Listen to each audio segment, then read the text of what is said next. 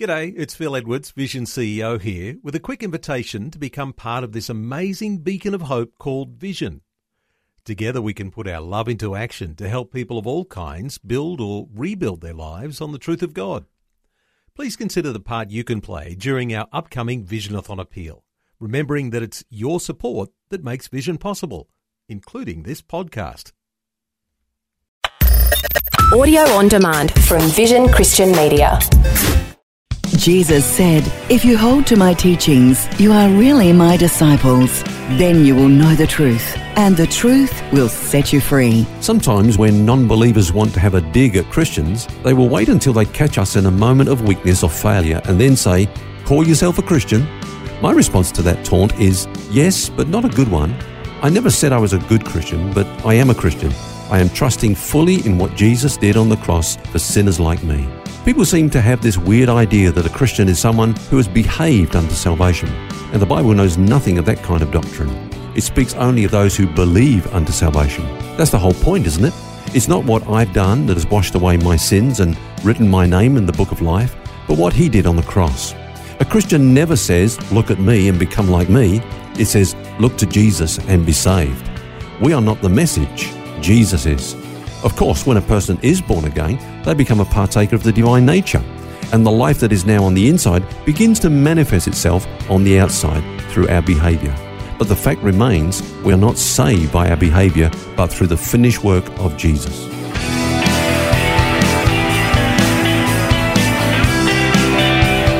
This is Set Free with Ken Legg. And thank you for joining us. It's Phil here, along with author and pastor Ken Legg. And our subject this week is Salvation is Forever.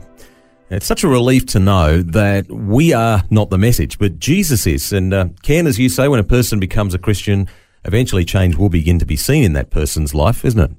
Yeah, that's right. As you know, we're looking at the subject of eternal security this week. But sometimes people make a profession of salvation and there's never any change in their lives. And then again, there are others who seem to have changed, but then they go right back to their old way of life and even renounce any belief in Jesus whatsoever. In fact, somebody recently told me of a person they knew, and they'd led this person to Christ, and then that person fell away and wants nothing more to do with Christianity. And they said to me, well, he definitely was saved. So how does that fit into the once saved, always saved theory? Well, my reply was, first of all, no one can say for sure that another person was definitely saved. And that's an interesting point, isn't it? I guess it's only God who really, really knows that. That's right. And in fact, Jesus warned us against making that kind of judgment concerning who's saved and who isn't. You remember the parable of the wheat and the tares? They were growing together, and then when the workers discovered them there in the field, they wanted to go in and start pulling up the tares, and the boss said, no, don't do that, otherwise you'll pull up some wheat as well. And so it's not our job to try to pull up the tares, these sort of counterfeits, if you like.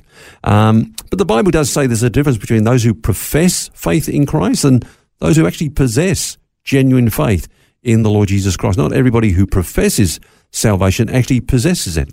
Paul, when he was writing to Titus, he said, they profess to know God, but in their works they deny him. And then in another place he said, there are those who have a form of godliness, but actually who deny the reality or the power of it.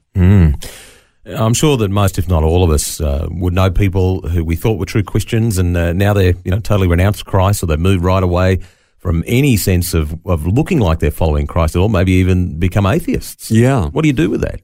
Well, I think, and I've come to discover, studying the Word of God, that there's a difference between what I would call an awakened soul and a regenerated spirit. Now, both of those are works of the Holy Spirit. An awakened soul is all of a sudden aware through the Holy Spirit that they are sinners, that they do need Christ for their salvation, and they kind of get into Christian activity. They get into Christian things because they're favourable towards the cause of the church and so on, and so they come to church, they get involved in Christian activities, they talk the lingo, behave like Christians at times. Might even listen to Christian radio. But have they all been born again? Now, regeneration only takes place when a person really trusts in Jesus for their salvation. When they come to that point where they can say, on Christ, the solid rock I stand, all other ground is sinking sand. Now, in the parable of the sower, Phil, you remember that some seed actually fell on stony ground. Now, it sprung up, but above the surface all seemed fine, but we couldn't really see what was happening beneath the surface in the ground. And Jesus said that this seed actually had no root. Now, what does that mean? Well, of course, Jesus is the root of true Christianity. Paul says, as you have received Christ Jesus, so walk in him, rooted and built up in him and established in the faith. Now, some people are rooted in the church. They're rooted in morality and believing in the morals of Christianity and so on. Yep. But they haven't got their roots in a genuine faith of the Lord Jesus Christ. So they have a form of godliness, but no real connection with Christ. So is it fair to say that those people are tares rather than wheat? Yeah, that's what I think Jesus was saying. And our tares are counterfeit Christians. We have no trouble believing in false prophets and false teachers and false apostles. Well, the Bible actually speaks about false brethren. Some people have been enlightened, but they've not been regenerated. So they're in the same field. There's tares and wheat growing together. There's professing Christians and there are possessing Christians. And it's not for us to say whether this person's got just a surface connection with Christ or whether they're really rooted in him. That's God's responsibility. I guess what you're saying, it's the difference between knowing how to swim and actually jumping in and doing it. Is there an example in the scriptures that springs to mind for you? I believe there is. In fact, even amongst the disciples of Jesus, there was one who on the outside looked like a genuine believer, but later it emerges that he wasn't really saved. It's Judas you're talking about, I guess, here. Obviously. Some believe that he was saved and then was lost, which means then a person could lose their salvation. Mm-hmm. Others, in fact, I know people that believe that he was saved and is still saved today. But the New Testament, I believe, tells us that he never was saved. Now, because of our, limited time that we've got, let's just quickly go to John chapter 6. And that's where Jesus had fed the 5,000 and people were following him and said, well, look, you're only following me for the food that perishes. You need to follow me for the food that endures for eternity. Yeah. And, unless you eat the flesh of the Son of Man, drink his blood, you've got no life in you. Then many turned away. And we read this, that Jesus said, there are some of you who do not believe, for Jesus knew from the beginning who they were that did not believe and who would betray him. Now, in response to that, Jesus said to the disciples, are you all going to go away? And they said, no, we're not going to go away. In fact, Peter spoke on behalf of all of them, and he basically said, look, you said that there's some here who don't believe, but obviously we, the disciples, are not like that. We're not in that category. Yeah. Now, Jesus couldn't let that go unchallenged because it wasn't true. Let me just read to you what he said. He said in verse 70 of that chapter, he answered and said, did not I choose you 12, but one of you is the devil? And then he says that he spoke of Judas Iscariot, the son of Simon, for it was he who would betray him, being one of the 12. So Jesus said, well, hang on a minute. There's actually one amongst you who are not genuine believers. Okay, so why did Judas become a Christian at all? Well, I think you could say that for some of the disciples, not all of them, but for some in that group of 12, they followed him initially for selfish reasons. They were lured by, the idea of power and fame and position. They saw that Jesus was gathering a crowd. They had an agenda, some of them. But then as Jesus taught them, they become transformed. But Judas never was.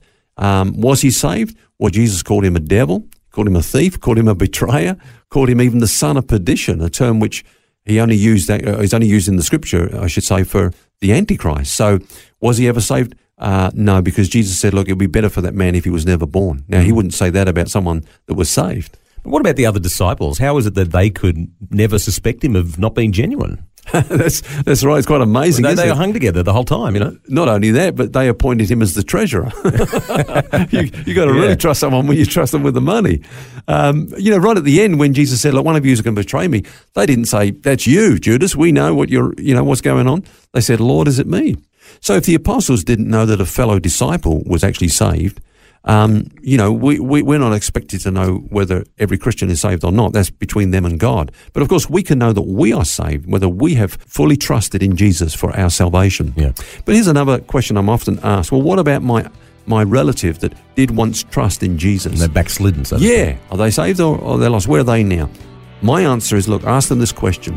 When you stand before God and he says, why should I let you into my kingdom? What would you say?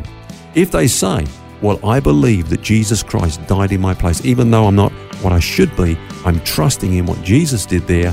My belief, Phil, is that they are genuinely saved.